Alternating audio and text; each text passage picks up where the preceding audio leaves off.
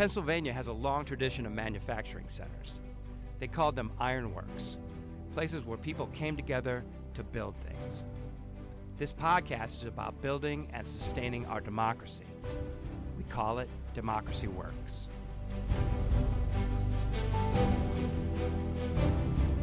Hello, I'm Michael Berkman.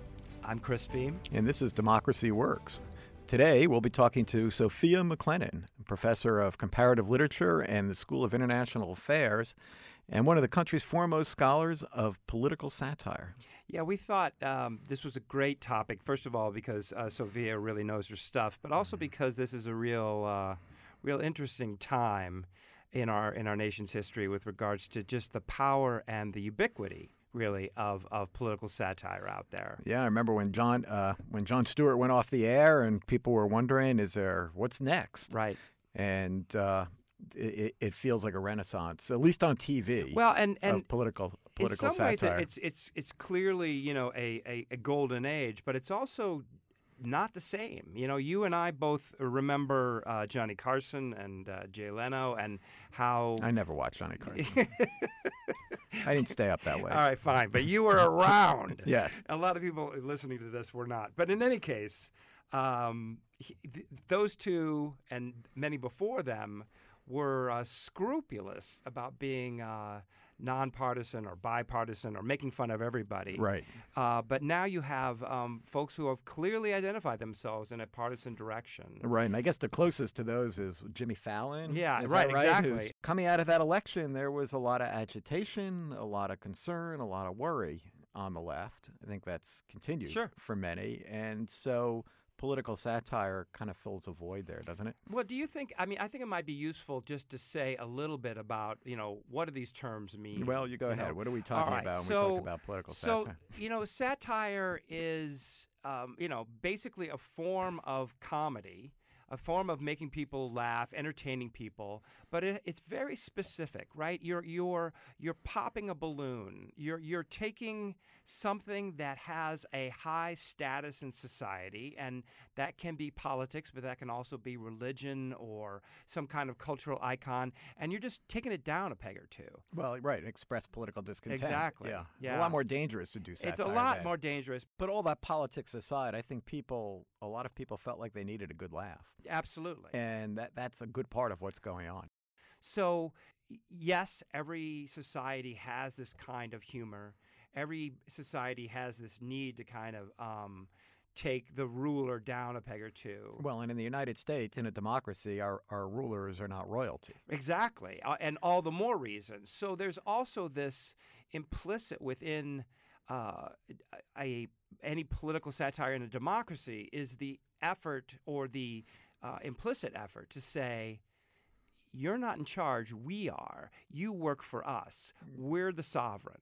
So do you think it works in a democracy for the object of satire to push back against it? I mean, Donald Trump has a lot of commentary about Alec Baldwin playing him on Saturday Night Live, and I think in general it's bad politics. I don't think it's smart. I mean, I think you have to accept this and roll with the punches.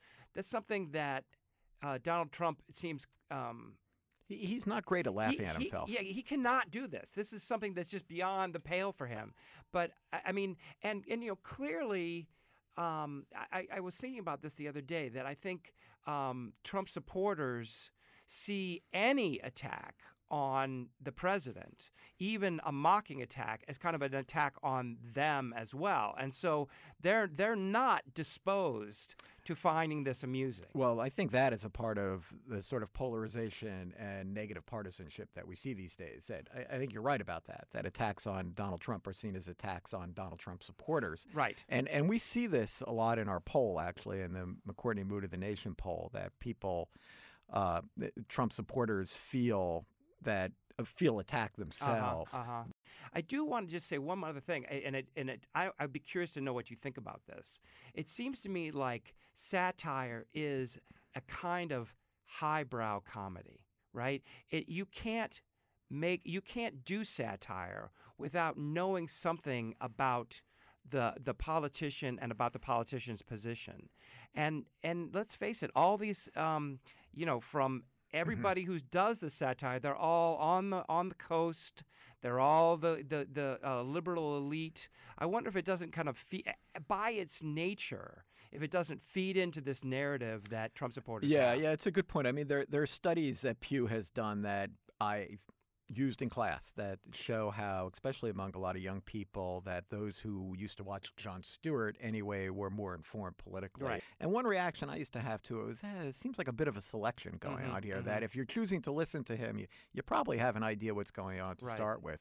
And so the consumers of it are likely people that know something already about politics and about what's going on. Yeah, it's a really fascinating subject, and one that I think is worth thinking about, not outside the lens of partisanship and who's getting skewered, but more in terms of just how does this function in a democracy, and is it functioning well, or could it function better right now? Yeah, and of course Sophia in her interview is going to focus on TV satire, but we're also talking with Stephen Brodner, who whose satire comes through caricature. Right. Our listeners probably won't recognize that name, but if you go on our website, you will see his drawings and you will recognize them. He's a very well regarded and cartoonist for the LA Times. So anyway, why don't we just pause here and bring out Jenna and her two interviews, and then we'll come back and say more really fascinating and interesting things. Yep. That was irony, by the way. Jenna? Sophia, thank you so much for joining us today on Democracy Works. Thanks for having me. So today we are going to talk about the role of satire in a democracy. And I thought we would actually start there, kind of start with the really big question and then see where things go. In your view, what is the role of satire in a democracy? Well, I think in a perfect world, satire doesn't have that big a role because satire's role is really to come in when things aren't working well. And so we notice that satire emerges in moments of crisis.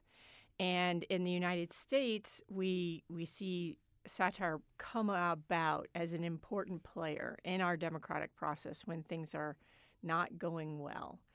And my research really focuses specifically on the post-9/11 period and the role that satire was playing in that space when folks felt that the traditional news wasn't doing its job.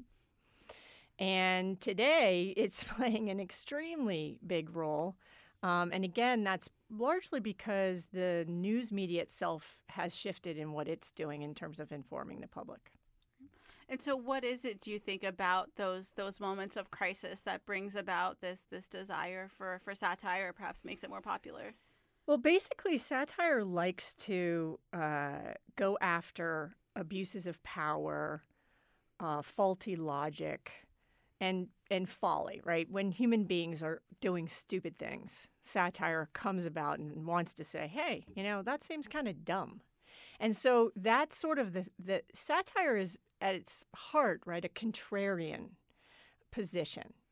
And it's always existed. And you can find satire about things that are not politics too, right? But I focus specifically on political satire. Yeah, and so is it your experience that people who are creators of satire are seeking to change a conversation or influence the way that people feel about the subject of that satire? So those are two separate things. One is that satire tends to try, again, I mean, what it's trying to do and what it does do are different things, right? But the satirist wants to get the audience to think critically, to stop accepting that you have only maybe two choices in a situation, right? So, for instance, after 9/11, we were often told you're either with us or against us, right? We're either going to war in Afghanistan or you don't love your country. Satire at that time was saying, not sure those are the only choices we have. Maybe we should think about this differently, for instance. So that's one thing. And then the thing that's fascinating is that folks are always feeling, critics of satire often feel that the satirist is trying to tell you what to think, right? To not like something. But generally speaking, what the satirist is trying to do is to call out, right? To call out sort of the way in which the conversation's being framed and to recommend that we rethink that framing. And so what do we know about the types of people who consume satire, looking at it from that side of things? Well, that's actually some really interesting research. And one thing we know is that people who consume satire are smarter. So that seems to be pretty conclusive. Their critical thinking faculties are higher. And they also seem to be more creative. So there seems to be a direct relationship between people who consume satire and sarcasm as a sort of subset or sister to satire are more creative, and that is interesting. And the reason why is because satire often depends on irony, and irony is related to saying something that you don't mean, right? Playing with language. And so this is always very confusing, but I always use the example that, it's really cold here in central PA where we are today. It's snowy, and you might say, oh, hey, Sophia, how are you doing? I'm like, yeah, I love this weather, right? You know that when I said love, I didn't mean it. And so when your brain can do that, it's just smarter. And also in relation to being creative, it means that you can hear a word and know that it has multiple meanings. That simple thing is a sign of your ability to be both brighter and more creative. So that's really cool. There was a study that was done a long time ago, 10 years ago, about the Colbert Report, where students who identified as Democrats watched a clip of the Colbert Report. They thought it was funny. They got it.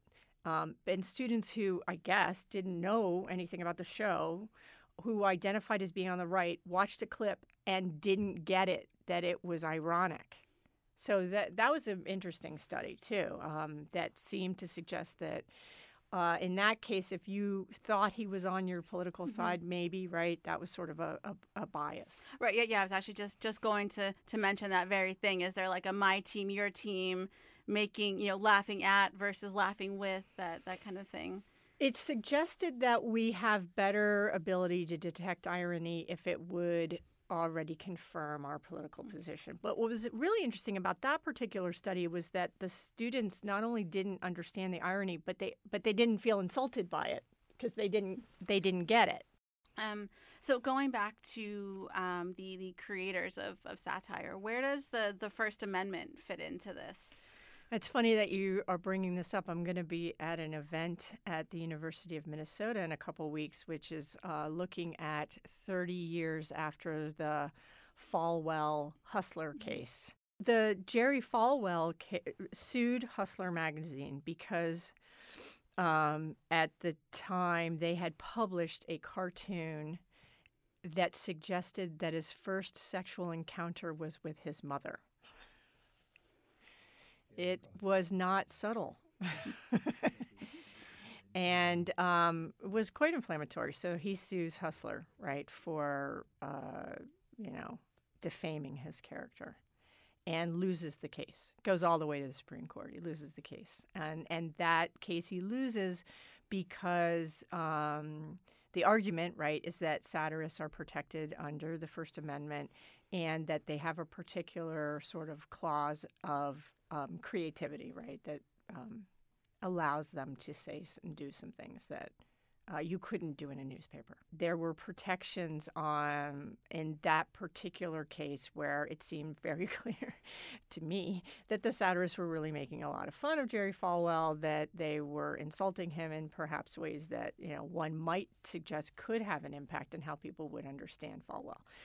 But there are, in fact, fairly clear in this case, right, Supreme Court protections on how satirists frame things. And we've seen some really interesting things in the last few months come across. Yeah. John Oliver was sued recently, right? So John Oliver did a piece basically on coal, where, again, and this is related, to Trump's arguments about bringing back coal and the good things that coal does.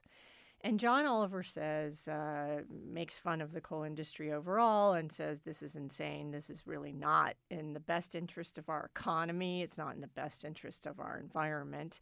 And he decides to call out Charles Murray specifically, right? That's it, right. Robert Murray. Sorry. He decides to call out Robert Murray specifically as sort of one of these you know, he owns a number of coal mines, and he makes fun of them, and I think he has a squirrel come on the big show, dancing squirrel. and mock Murray also, right? And so it's just ridiculous, right? The whole thing is completely silly, but Murray takes offense. So really Oliver dares him to sue him because he knows that Murray has gone after people before who've attempted to criticize him. So Oliver just dares him to do it, and then he does it. And so that's the case. They then got sued. And so what other effects have you seen satire bring about? I know we talked earlier about this kind of challenging people in power. Is there research to suggest that actually happens? Yeah, so what the research is finding, or at least my work is finding, is that satire does have what we call boundary heightening effects. And it was interesting because Malcolm Gladwell wrote a piece critical of satire not that long ago. And one of the things that he listed among his various criticisms was this idea that, well, you know, when you engage in satire, you're going to alienate others. My response to that was that most comedy, except for the kind of comedy that's either about bathroom humor, right, everybody poos, or comedy that's like, oh, it's really funny if you trip, right? Right. Slipping on a banana peel kind of thing. Is in fact predicated on creating group identities, right? Much humor is about group identities, right? So I can make fun of my own group. That could be funny. But if I could maybe make fun of white guys because that's always funny. But that is still humor that is about an identity. And so satire, of course, is about the it-getters and the butts of the joke always, right? The butt of the joke might be, in the case of political satire, right, the politician. And then it will, of course, alienate the politician's allies. And the idea that it wouldn't do that is nuts. So yes, for sure, satire, if it has a downside, is that it heightens those political gaps. Right. So I guess on the one hand, could you maybe see that satire would increase political polarization, for example, as opposed to kind of creating more common ground type of thing? It's going to definitely heighten the lines between political divisions. If, again, you know, I think that trans people should be able to serve in the military and you don't, and I call out the faulty arguments we've been given for why that makes sense, you're going to be irritated. Mm-hmm. But I would argue too bad. Right. Because I have to fight. So again, because satire is about saying we've been told this makes sense and why this is why we shouldn't do this, or the politicians, or also the news media, which is a big target of satire, has framed things in this way, and I'm going to make fun of that framing. Mm-hmm. And if you think the framing is good, you will be irritated. That's just too bad. There's no way to fix that. And so satire definitely has a blowback effect on those people who agree with the way the system is working. Right. I guess on the other side of that, thinking specifically about, Trevor Noah, Jon Stewart, John Oliver, now I've heard them say that they need to have a very solid factual basis before they could put anything else on top of it. So in some ways, it's kind of, making sure that we are all working from that shared set of facts and understanding before you kind of apply the satire layer, if you will, to it. Well, yes, but the other side is that just as much as we might think about the way in which the group, that's the allies of the butt of the joke, feel alienated and irritated by the joke, which we know, for instance, in the Trump era, right? Trump allies don't like John Oliver, don't like Colbert. If you were wearing a shirt, they might make some comment to you, right? But the other side is, what does that do for the in-group? What does it do for the audience? And again, in politics, it's like, well, we're not talking about all holding hands and singing a song. We are, of course, in politics across political parties. And so what if it's mobilizing? In fact, we have lots of research to suggest that it performs a ton of valuable democratic features because it helps, create energy and momentum and a shared narrative for those people who are sort of fighting for something. Right.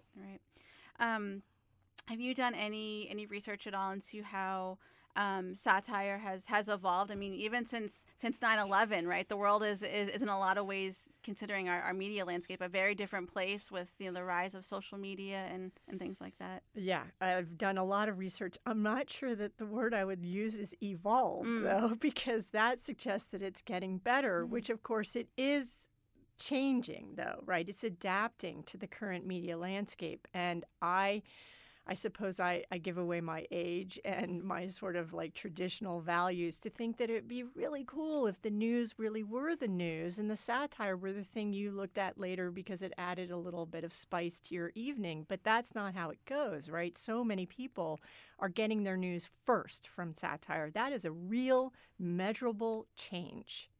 Whether it's good or bad is debatable, but that's for sure true.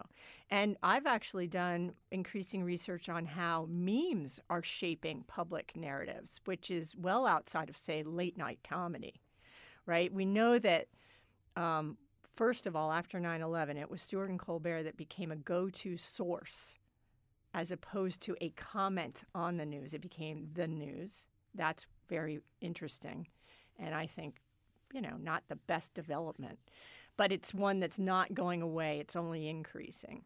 Right. So, and much of that is, in fact, ironic and satirical. Do you have any thoughts on where things might go from here, given where we've come and what you've seen? Well, I mean, I think the other piece of this that we're going to be dealing with, and again, it's not going to go away, it's going to increase, is the problem of the relationship between satire and fake news. Because satirical headlines like what you see from Andy Borowitz on The New Yorker, if you aren't getting the irony and you read it straight, you're like, oh, yeah, of course, right? There was one that was like, scientists don't understand how Paul Ryan can lead the country without a spine, right? So that, again, seems kind of clearly ridiculous. But again, remember that the top shared fake news story was Pope Francis endorses Trump. To me, I saw that. I laughed just like you did because it was like, that's kind of funny. I thought it was meant to be like The Onion because it could have been. So we're in an era now where things that are circulated for ideological reasons to dupe the public and to manipulate them in negative ways come dangerously close to looking at like what we would think of as satire news headlines. Right. And you should remember, it's interesting to me, but Jon Stewart was always called fake news, and that wasn't a negative term then. It was funny. Mm-hmm. So now I think that's going to be the land that we're trying to sort out, and it isn't going to change because this sort of fake news, hoax news is on the rise, and it's coming at us in really unexpected ways. It's getting more and more sophisticated. It's going to come very close regularly to the sort of satire news, which we know also is really good for the cognitive processing we need to do to be smart about what's happening in politics. So we're going to close here by asking you our Mood of the Nation poll questions. So this will be like a little lightning round type of thing. In the McCourtney Institute, we do the Mood of the Nation poll, which is an open-ended public opinion poll. So it gives people a chance to answer in longer form ways than just checking one box or another. So there are 4 questions that we ask on every poll. I'm looking for your best tweet-worthy responses to these questions. Okay. So thinking specifically about American politics, what makes you angry? What doesn't make me angry would be a much shorter answer. Well, I would say at the very top, what makes me angry is that Donald Trump still has a personal Twitter account. Very good. And what makes you proud?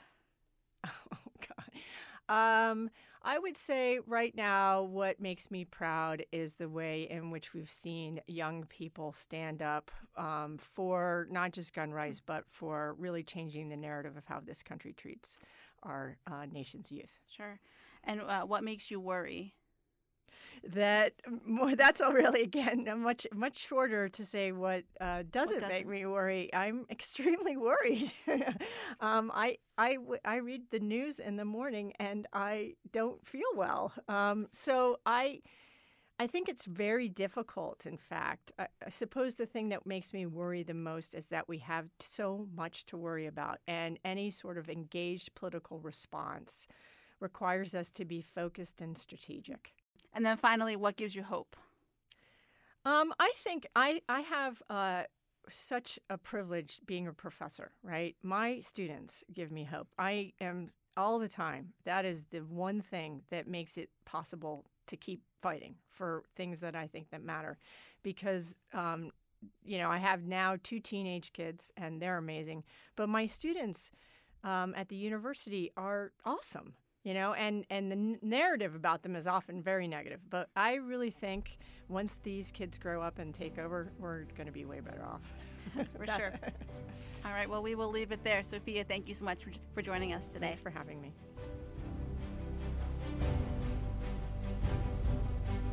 Before we go back to Michael and Chris for their wrap-up, we're going to hear from someone who creates satire on a daily basis.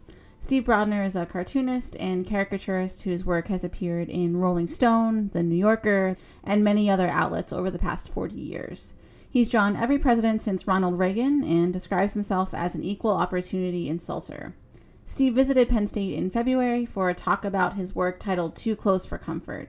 And while he was on campus, he spoke with us about satire's role in a democracy and how he plays that role through his work. We are all pressed in a democracy to be engaged with the national conversation, right? And there's a sense that I'm having, and I think a lot of people are having it too, that we are in serious danger in this country whenever we disengage. The idea of being engaged on a pretty constant, continual basis is the key to making it work. This is a very important part of the whole thing. I don't think it's my job or my brief or my within my purview to change anybody's mind. I feel that any of us, writers, photographers, musicians, cartoonists, illustrators, graphic artists, what we can do is to connect with our people, connect with people who are ready for the message and are also ready for the message that this is now the time for them to be very, very involved. But about this business about changing minds, I say, no, you can't do that. But what you can do is you can interrupt the silence. You can make sure that a racist statement or a statement of untruth gets followed by not silence, which is what they want. Purveyors of BS want there to be silence following it because that can imply consent. What you want to follow it with is somebody saying, no, that's not true. Yeah. That is absolutely untrue. And here's some facts. And you don't change anybody's mind, but to know always that there are people on the periphery who are watching. Mm-hmm. And they have maybe not made up their minds.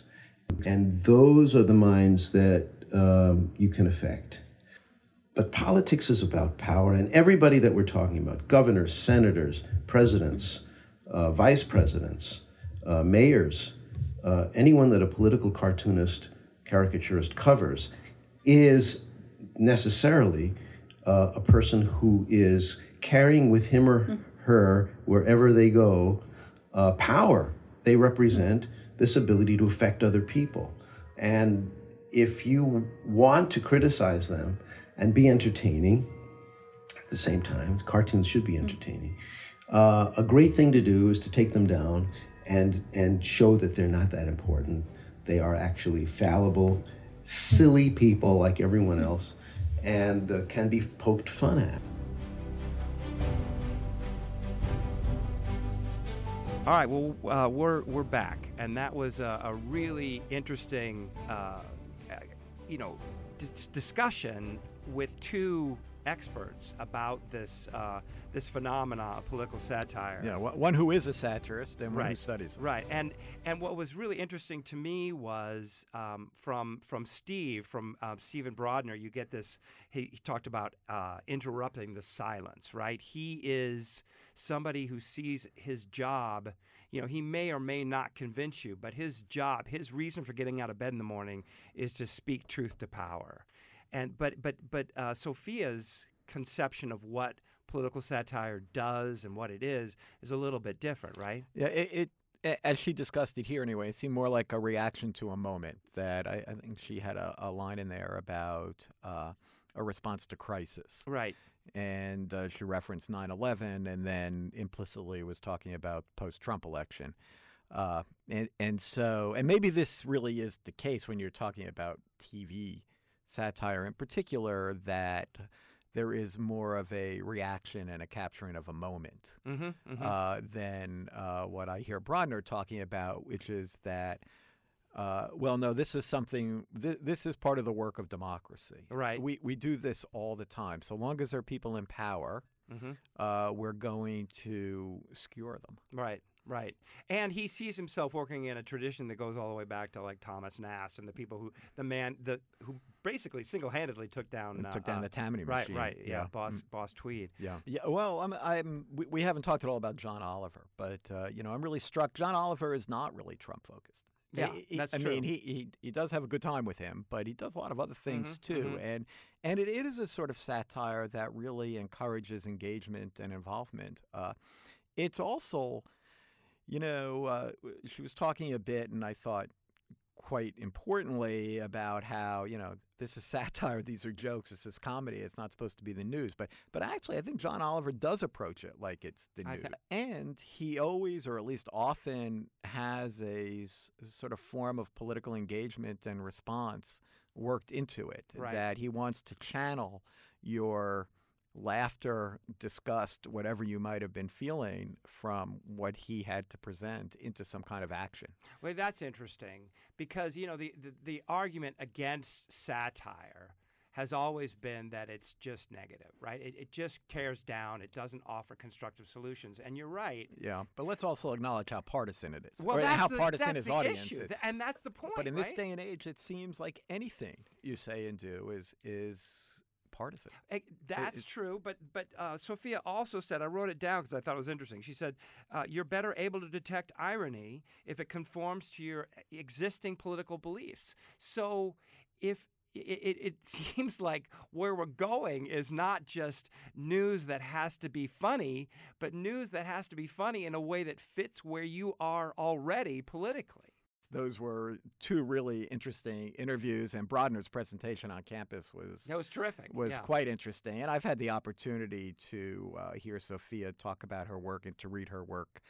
She's got a new book coming out. She writes in Salon Magazine, and I think what she's talking about and what Brodner is doing are in important types of work in democracy. Right, and it's important for us as citizens to think about what is being conveyed here, and what is the point of view? How am I meant to consume this, and is it working? I think if you're going to be a good democratic citizen, that's part of your task as a consumer of satire. Yeah. Well, for another that sounds like another Democracy Works there episode. You go. And we just find them everywhere under the rocks. We're finding episodes. So I'm Chris Beam, and I'm Michael Berkman. And for both of us, for Jenna Spinelli, and we want to thank Sophia and Stephen for being so generous with their time, and thank you all for listening. Join us for the next Democracy Works.